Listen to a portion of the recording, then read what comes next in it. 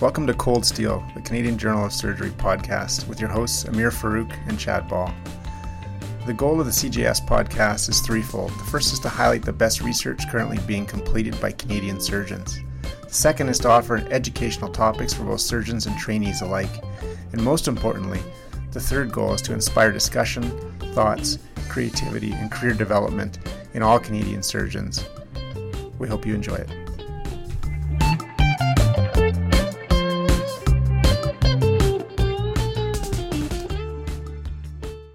On the podcast today, we have the privilege of chatting with Dr. Omar Farouk. Omar is much more than Amir's dad. His story of immigration, medical training, and raising a family in a new country is both inspiring and motivational.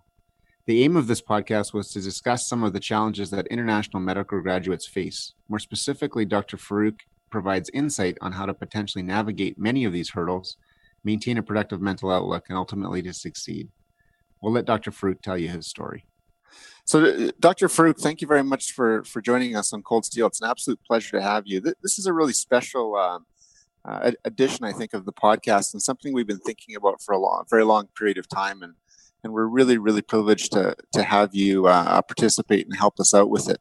Our goal really was to understand in a more nuanced way the international medical graduate experience within the surgical world, and see not only what that was like, but also how we can improve and how we can help the pathway of some folks. To start us off, then I was wondering if you could tell us about where you grew up, when did you come to Canada, and what your particular training pathway was like. Chad, first of all, thanks very much for having me on the program. And I really believe that the privilege is actually mine that I could be invited to such a forum, because, I feel that the pathway that I have taken, I'm sure lots of other people are going to be taking. So I think if I can facilitate that through your forum, I think it's a big honor for me. Anyways, I grew up in Pakistan, which is in Southeast Asia. I was in States, so when they would ask me, so where did you come from? I'd say from Pakistan, and they would always say, oh, that's that state close to Pennsylvania. I said, no, that's in Southeast Asia. So I grew up in Southeast Asia. I did my medical school from there. And in 1988, I decided to come in here. And I'll never forget that I landed on 14th of February. It was a cold day. And, when we were coming on the plane, that's why I remember the date so well, they were handing out flowers. So, my wife, who's born, has lived all of her life in Canada. I said, why are they passing flowers out on the plane? And, they told me it's Valentine's Day. So that was my introduction to Canada. And I landed in your city, Chad, and it was just all snow. And I was wondering, what is going to be my next step, in which the only thing I could see from up on the sky was snow. I then went ahead and did what most IMGs do, upgraded myself, wrote my exams, went to Cleveland actually, because I wanted to do surgery, but I thought, the Achilles tendon for a surgeon is always medicine, as you know, double-blind study is two surgeons looking at an EKG. So I didn't want to get into that. So I thought, might as well go and learn a little bit of medicine. So I got lucky enough and had the privilege of being in a very good hospital in Cleveland. Did a year there and got a breakthrough and came to Saskatoon, Saskatchewan. Did my 5 years of general surgery there. Went back to US because I wanted to go back to Pakistan to do cardiac surgery there. So I actually went to South Carolina, Medical University of South Carolina, did about 9 months of cardiac surgery. And after doing a few pumps, I knew this was not for me. Came back, did 1 year of laparoscopic fellowship at McMaster with Dr. Anwari. And then came to Fort Saskatchewan as a community surgeon, and have been there for about 22 years. Never looked back. Wow, that's an amazing voyage. Just broadly speaking, and then maybe specifically, if you think it's helpful, what were some of the dominant obstacles? Maybe both in terms of, your initial medical training, as well as just potentially psychologically and socially when you first came over, and then in Yeah. particular as you pursued that really complex and high level training career path. Okay. Chad, I think you hit it. That one word is so important, the psychological part. The mindset was my biggest obstacle. For me, there were two transitions. One is I was moving from one part of the world, which was very different from the other part of the world, which may not be true for all IMGs. Some IMGs are actually um, in Canada. They go and train and then come back. Mine was a different scenario. I had two things to become familiar with. It's just like anatomy, right? If you'll have to know about a little bit of brain and a little bit of abdominal surgery both at the same time, within a limited period of time. So, so for me, I came up with a perfectionist mindset, and it was obvious that when you are in a new place, perfectionist mindset doesn't work. You have to have a growth mindset. So if I had to say that what was my biggest obstacle, the biggest obstacle was myself. Um, well, I'll give you a small example, just to get into a residency, I didn't have people telling me that, you have to actually apply into a program. When I passed my exams, I thought, yeah, you know what? Why don't I just go and try out things as we do in Southeast Asia? If you wanted to do something, you just go after it. So I actually got a ticket from Greyhounds and drove into US without an interview. So the first guy looked at me, he's like, "Are you crazy? What do you think you're doing and looking for an interview?" But the second place I landed an interview, and that was my home for a year. So I think mindset is the real thing, which was my most dominant obstacle. I myself was the biggest obstacle. And that also put me in a mindset that in order for me to do better and to contribute, the biggest obstacle is also going to be me, because as soon as I got into a training program, the language was different. Right now the language is dude. At that time, it was a different words that I couldn't understand. So my thing was, Chad, I would call my wife and I said, this guy is saying this to me. What does it really mean in this terminology? So the language aspect of it, and I'll give you a small example. When I'd go for my rounds in the morning, we'd, in Pakistan, where you go, you shake hands with everybody. And so here, the residents were nice enough, but after about 5 rounds, they said, like, we don't shake hands, let's get to work. So it was a little bit of adjustment of a culture, the language barrier. But like I said, the most important part for an IMG who's actually migrating, that he has to sort of leave that cultural package behind. Not that there is anything wrong with that, but in order for a person to do well, he has to understand the norms of where he's operating on, whether it's in the abdomen or whether it's in a society. He has to constantly find out what the new thing is. So in a very generic way, that was the problem. In a specific way, I was not used to computers at that time, so I had to learn that.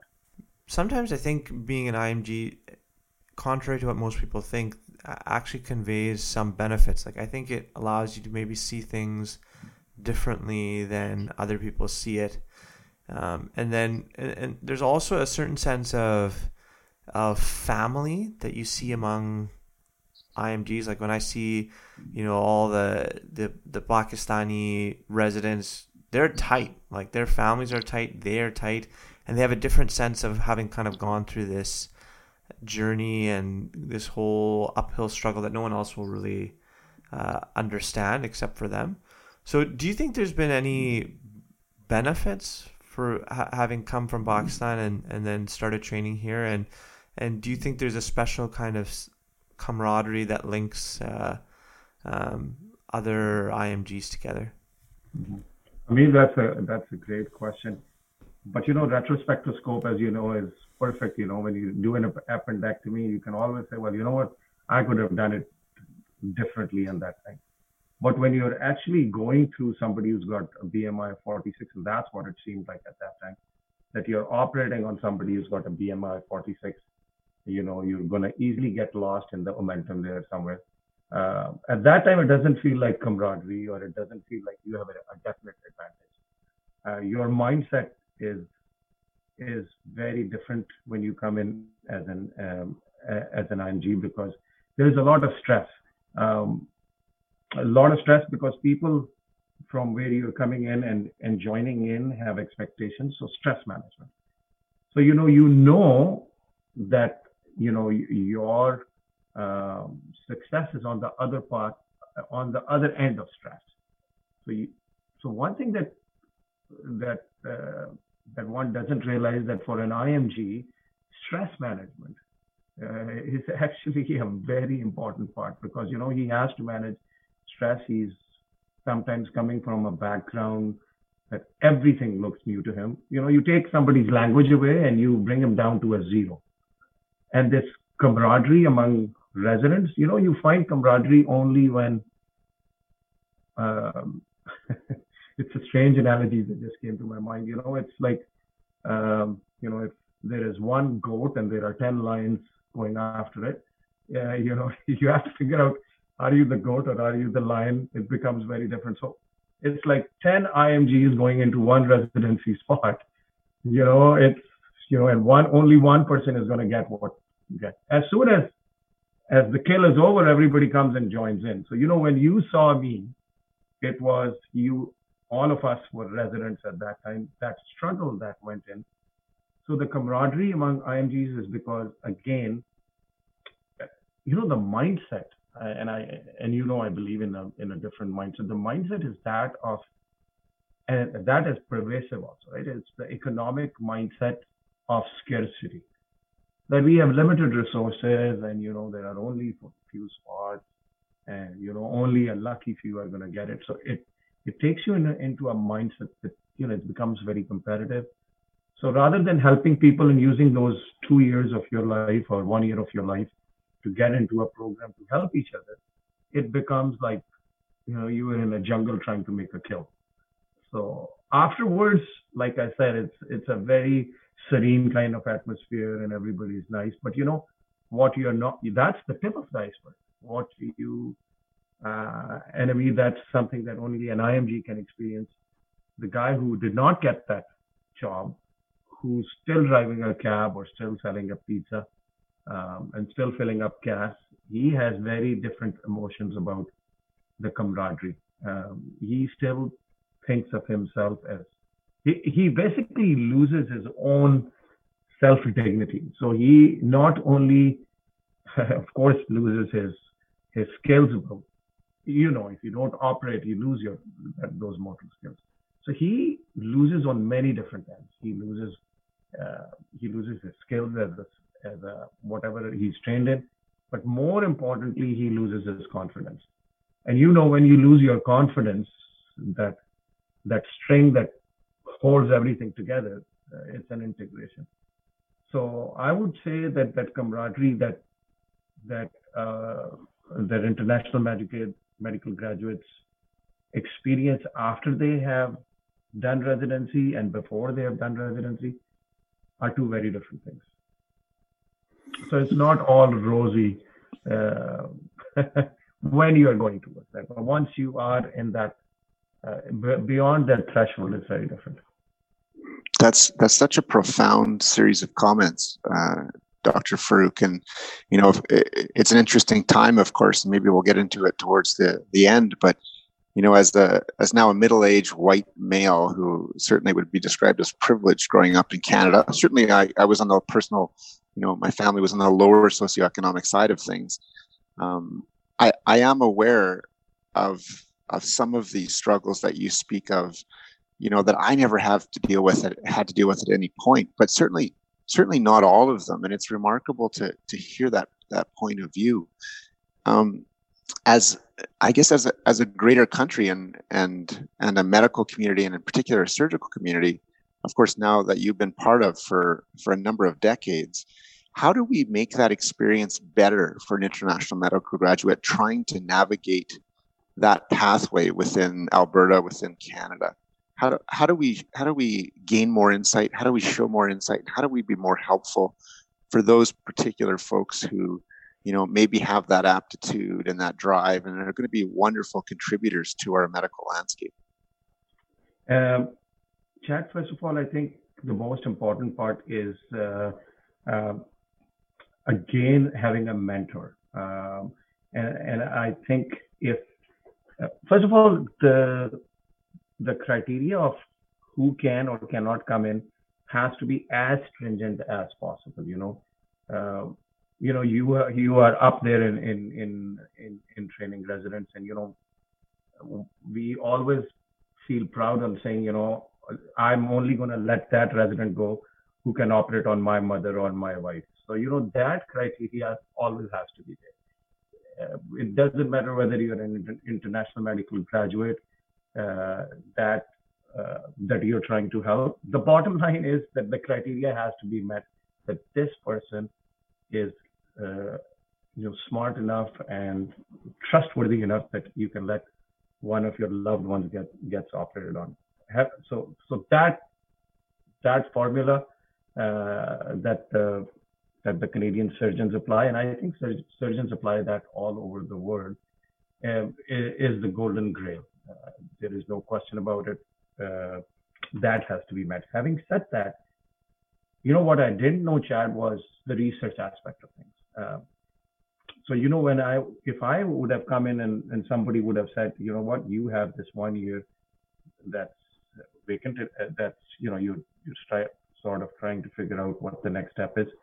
If somebody would have just taken mentorship, or if there was a program in which I know what an avid researcher you are, for example, and if there was an avenue I could connect with you, I think that would have been very helpful. The second thing is, now that I've been a surgeon, when I would go into the operating room initially, there is a very different perception. If a surgeon would shout at me, for example, or was throwing a tantrum, to me it really didn't affect me, and I thought this was normal.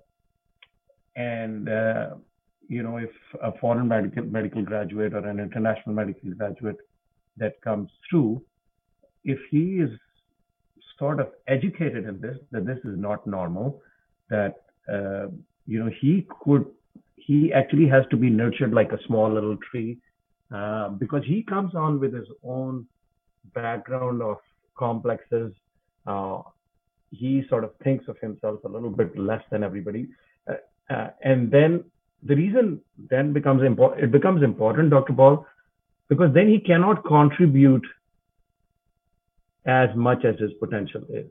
And that's the biggest thing in my mind, that if our community as surgeons can take all the small obstacles or the big hurdles away from a path of such a person and let him just nurture, you just don't, we both know that human potential is limitless. There is no such thing as impossible.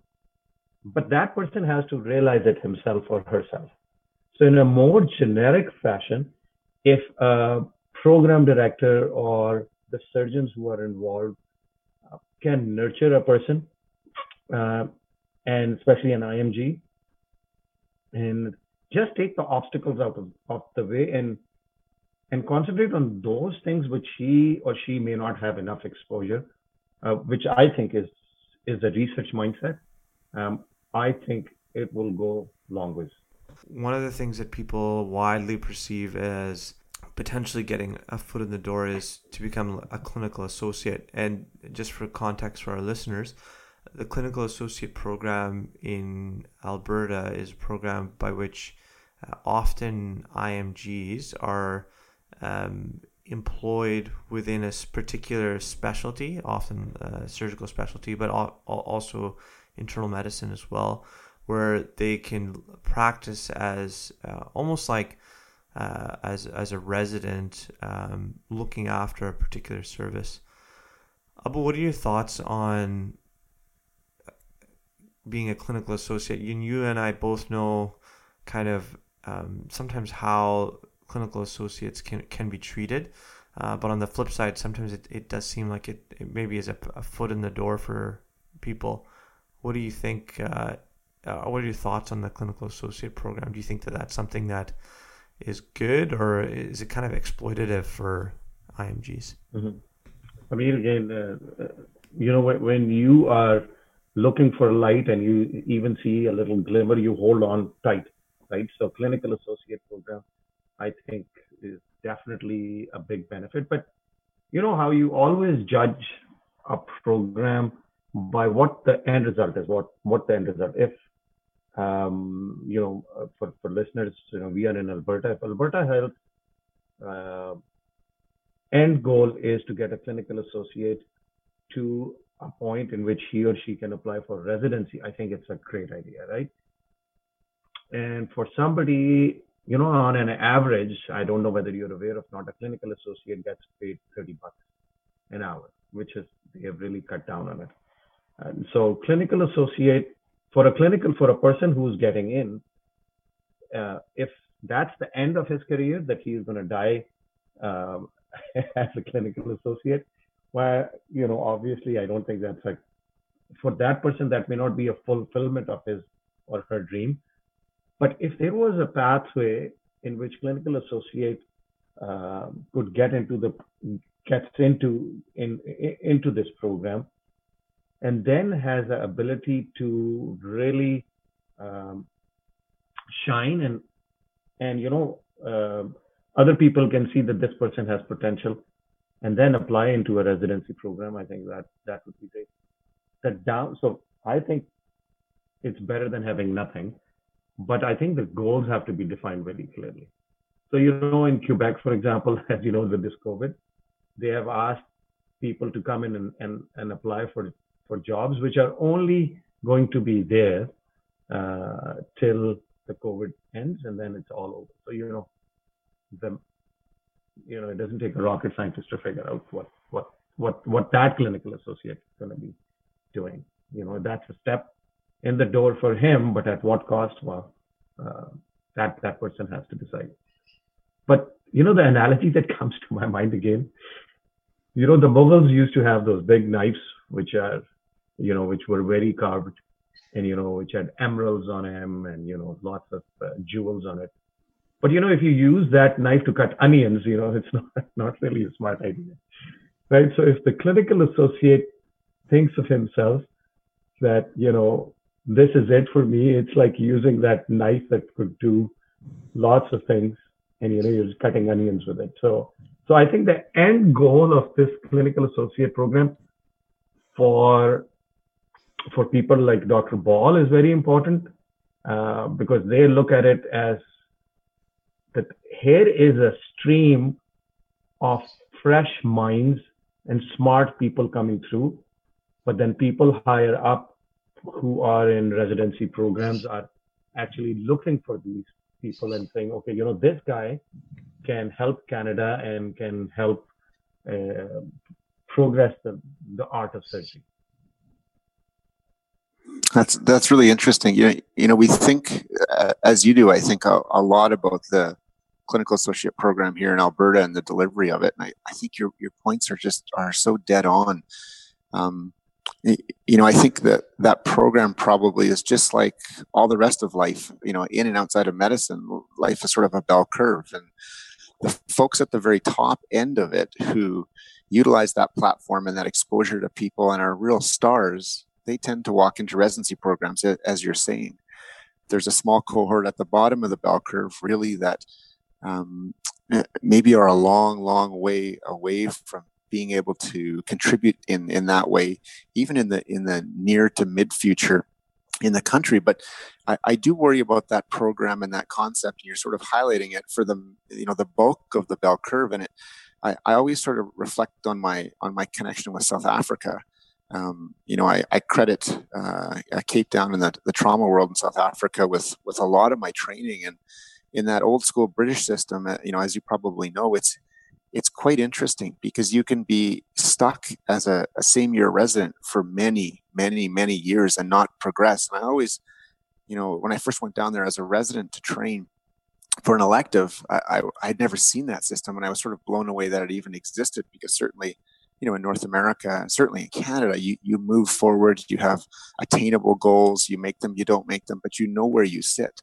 And I do worry that same sort of mentality or maybe reality applies to the bulk of the bell curve for folks in the clinical associate program, to the point that I wonder, exactly how much we are helping them or inhibiting them at all. So I guess my question, after droning on about that, is the psychology of that, of being stuck in feeling stuck in one place, must be, like my South African friends, just terribly demoralizing and difficult to deal with. How do you, not that you maybe ever personally experienced that aspect of it, because you're clearly a star from the beginning, but how do you deal with that? How do they deal with that? And how can they break out of it potentially? And you're dead on again, Dr. Ball. But it's the same thing as Viktor Frankl. While he was living in Auschwitz, it's your mindset. He first of all, he knew that this was going to be a long struggle, but he only concentrated on those things which he could change. Because you're right. Once the hope is gone, you as a person sort of, disintegrate at many different levels. Some do it in a big way, and some people just, if you lose your dreams, you lose everything, I think.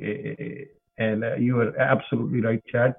Sometimes, like you mentioned about South Africa, and I know in Pakistan also, the system just helps a few people, and for other people, there's just total loss of their dreams, and they are just stuck in that system. Now, what is the solution for that? I think the solution for that, again, is that those people that there has to be a program for those people who are in there and not able to get off there, that there has to be, and again, I believe in research so much that I think, first of all, I don't want to use the word study, but we actually get those people involved and say, okay, what are the other areas that you can contribute? So, not everybody can become a star trauma surgeon, but everybody can write the economics about medicine. So, those people who are there, maybe medicine was just a foot in the door and for them, and, now they are in Canada. Because Chad, again, if you go in a mind of an IMG, there is a lot more social aspects of why that person became a doctor in the first place. Because I really believe that if you love something, you will get to the top of it. So that's the passion that drives.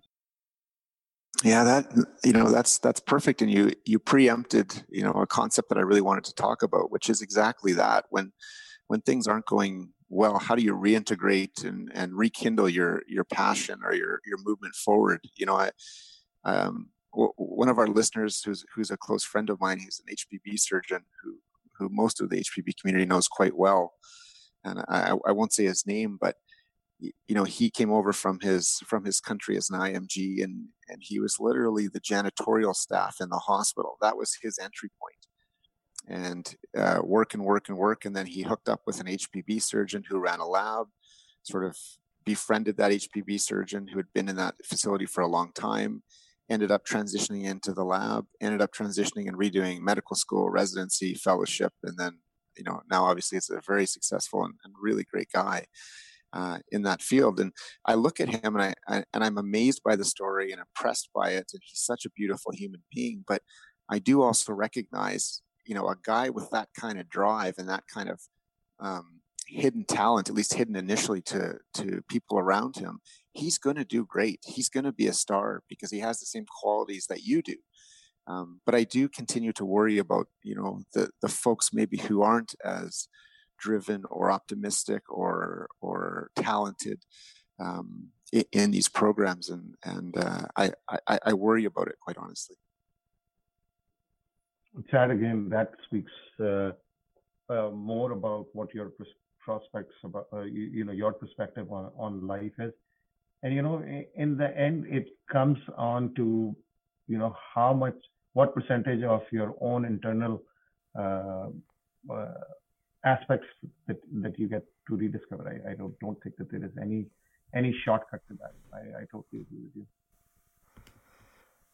One of my favorite stories growing up is the story that we would always hear about when you first came to the U.S. and to Canada, where you have to write the LMCC exams, or sorry, maybe it was the USMLEs that you had to write. In any case, you met this another Pakistani who had been living in Cleveland for years, where you were doing your internship, and you told him, "Well, I'm planning to write both my USMLEs in the next year, write one sitting." And he said, "Oh, you're crazy! Like, I've been studying and trying to do this exam for years, and I've failed." And you told Mom that, you know what, I'm going to give it one shot. Otherwise, that's it. I'm going back. How much do you think the fact that you had us and you had a family kind of changed your motivation? And obviously you're not unique in that. Lots of IMGs come to Canada with a family, and that's often, I think, the reason why many IMGs come to Canada is looking for better opportunities for their family and for their children.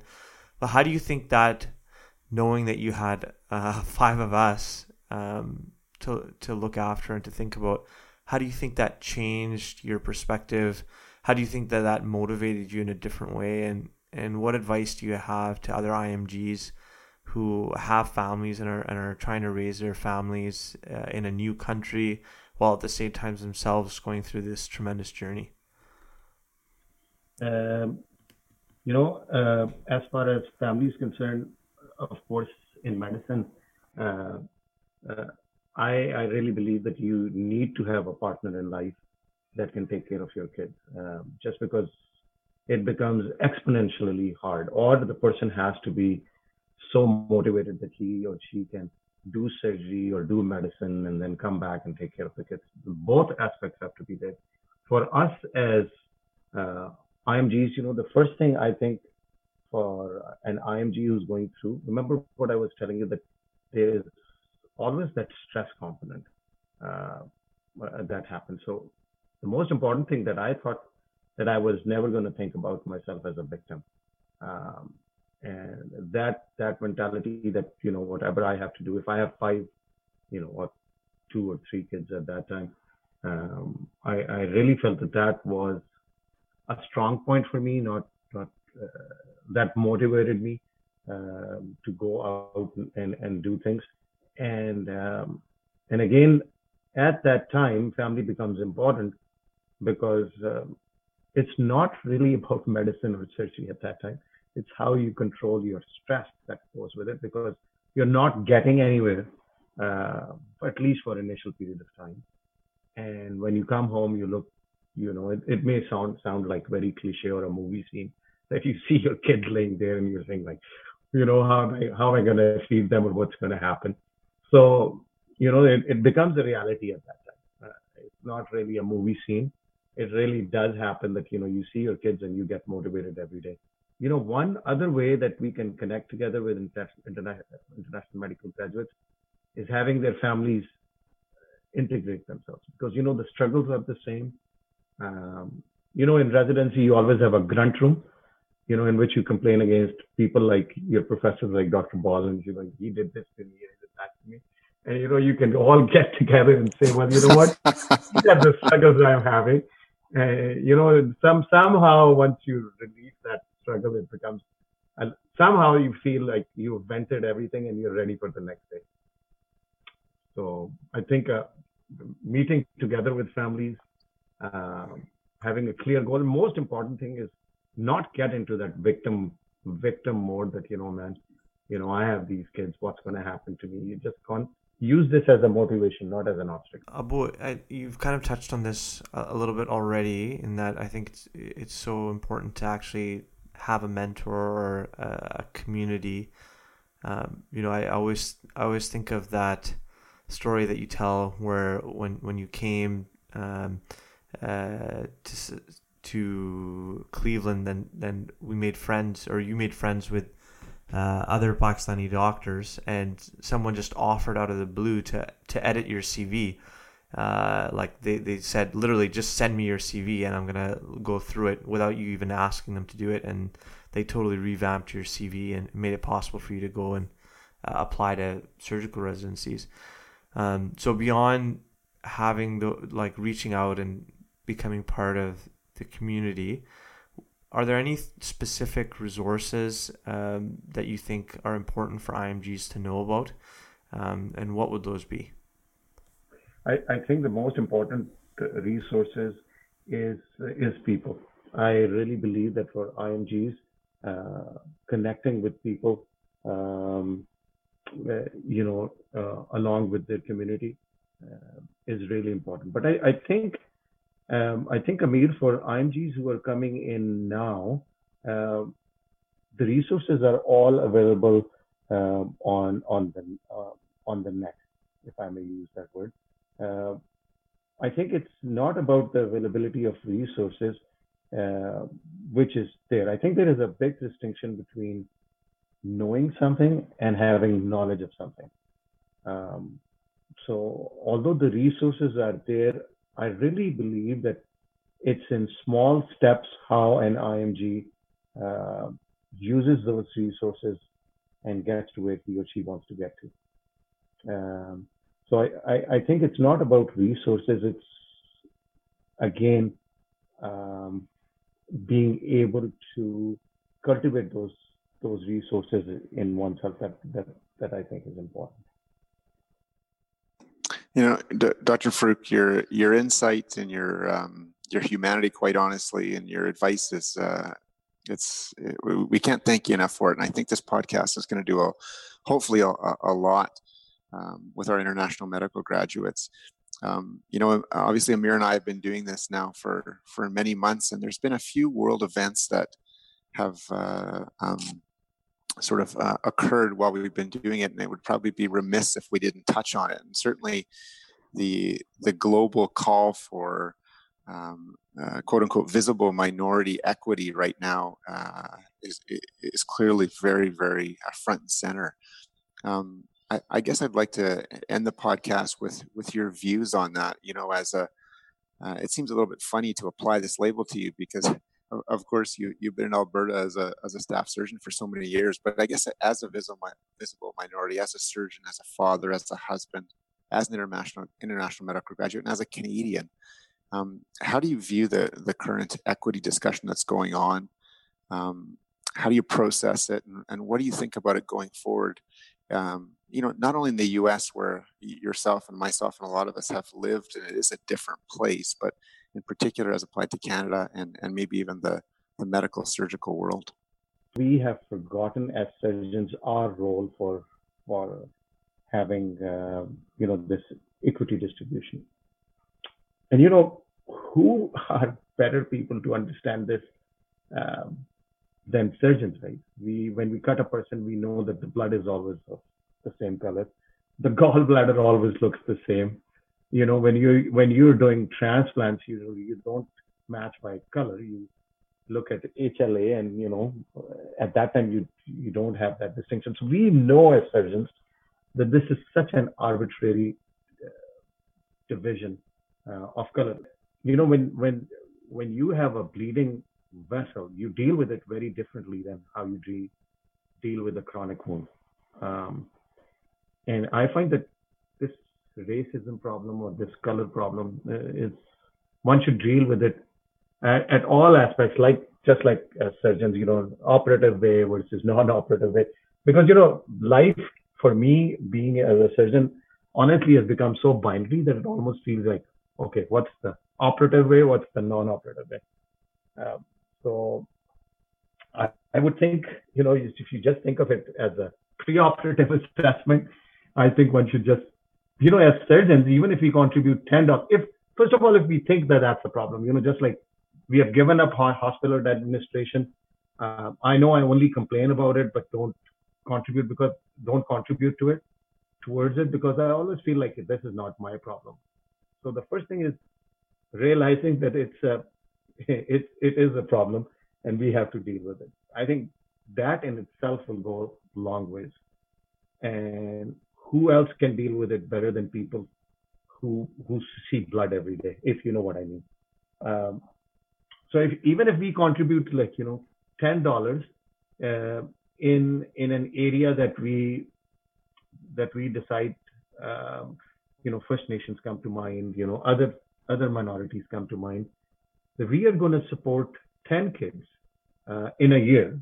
The surgical community, I'm not talking about Canadians specifically, but generally.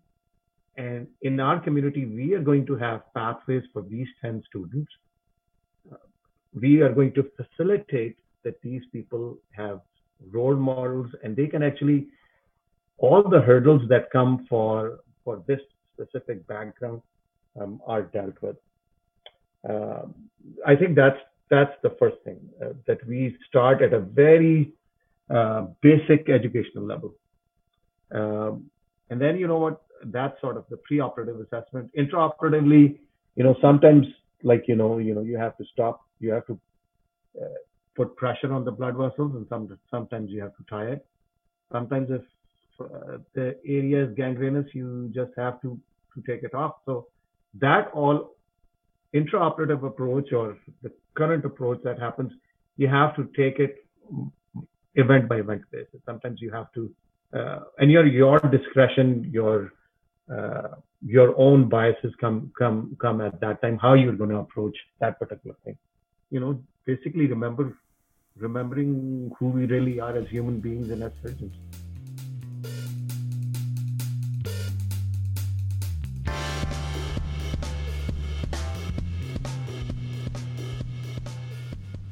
You've been listening to Cold Steel, the official podcast of the Canadian Journal of Surgery.